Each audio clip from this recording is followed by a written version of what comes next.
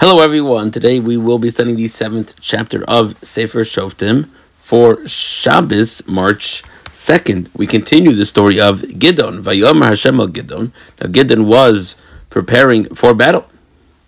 Hashem says to Gidon that you have prepared too many men. As we're going to see, Gidon had prepared 32,000 men. And Hashem says too many. Now what could possibly be the problem of too many men?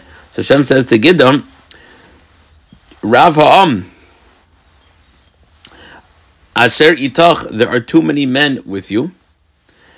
Mitisias Midyan Biyadam.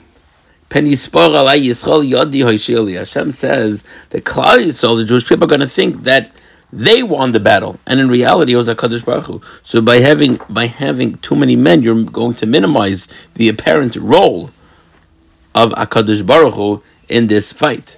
And therefore, Kara Be'aznayam announced amongst the people, Mi Yorei V'Chared, anyone who's afraid should return. Vayashem Ram Esmer Shem Elef. Okay, 10,000 remained, and 22,000 left, and said after they got sort of this permission, and if you are too scared, go home. That it's still too many.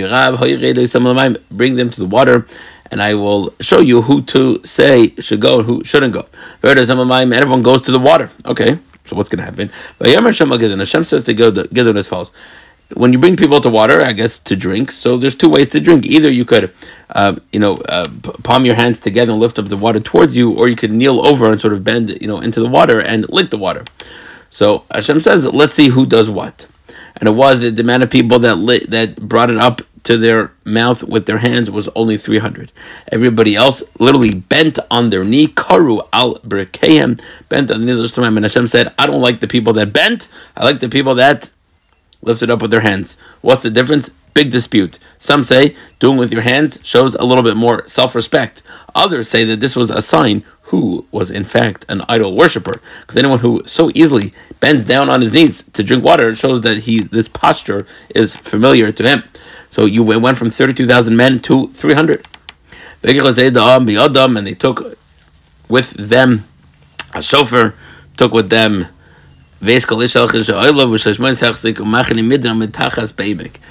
the Midianite camp was right underneath them in the valley. Okay, fine. So went down from 32,000 to 300. And these 300 are not Yoreh, they're not afraid, they have trust in HaKadosh Baruch Hu.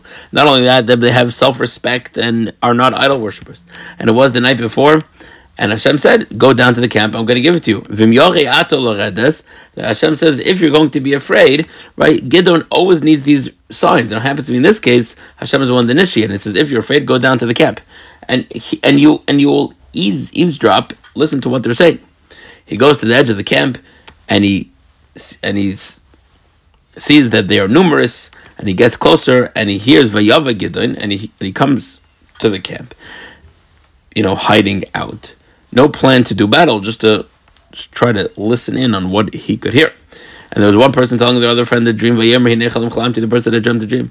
There was like a rolling ball of barley, rolling barley bread, was rolling into the Midianite camp, Vayavad oil, and it went all the way to the tent, and it knocked it down, it fell, so on and so forth.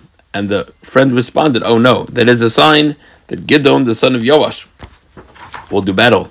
I do want to point out, the beginning of our parak, I really should have, the beginning of the parak refers to Gidon as Yerubal. It says, Vayashkim Yerubal. Yerubal woke up in the morning, Yerubal hu Gidon. So it seems like we're going back and forth over here to refer to Gidon as Gidon or Yerubal. Now who's Yerubal? It's a combination of two words, the fighter of Baal, right, that idol. So just pointing out that they are clearly referring to him as Gidon. And it says that this was a sign, the barley bread is somehow signifies the Jewish people, possibly because we are dealing with between Pesach and Shavuos when the barley offering was brought. And it was when Gidon heard this dream, he bowed and he returned back to the camp, and he said, Kumu, get up everyone, Hashem has given us them into your hands. And he split up the camp into 3 heads, and he gave them all shofros and empty jugs and fires inside the jugs. Basically, they're going to do a lot of noise making and sound showing to really confuse them. You shall look at me, and so you shall do. I will come at the end of the camp, and what I do, you shall do. I will sound the shofar,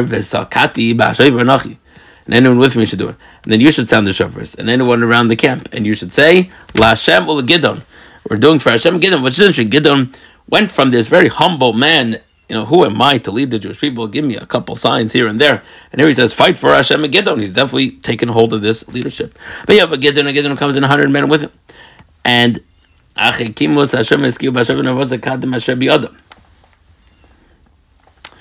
apparently they had approached while they were barely setting up the guards. In other words, it was in the middle of a night shift. Literally, they were shifting the night shift.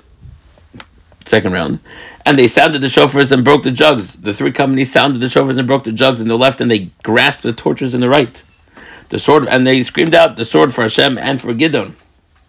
They all stood in their place, and the entire camp ran. They shouted and fled. Right? They were just confused, lost, scared.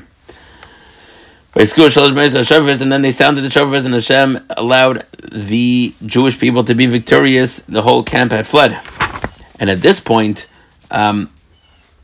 it looks like, although Gidon was limited in terms of how many people he could include in the army, at this point he did gather others. Right, Yitzhak, Yishizom, and Naphtali, Ben Ashram, called Menashe, and they chased after everyone from Midian. Gidon sent for help, because basically they were just running away. He says, go run to them and capture them. Fine, but Yitzhak, Kolish, Ephraim, Gedos, and Maim, Beis Bara. While Yilkidu, other men of Ephraim were mustered and they occupied the water. They captured 2 litters of Midian, Orev and Ze'ev.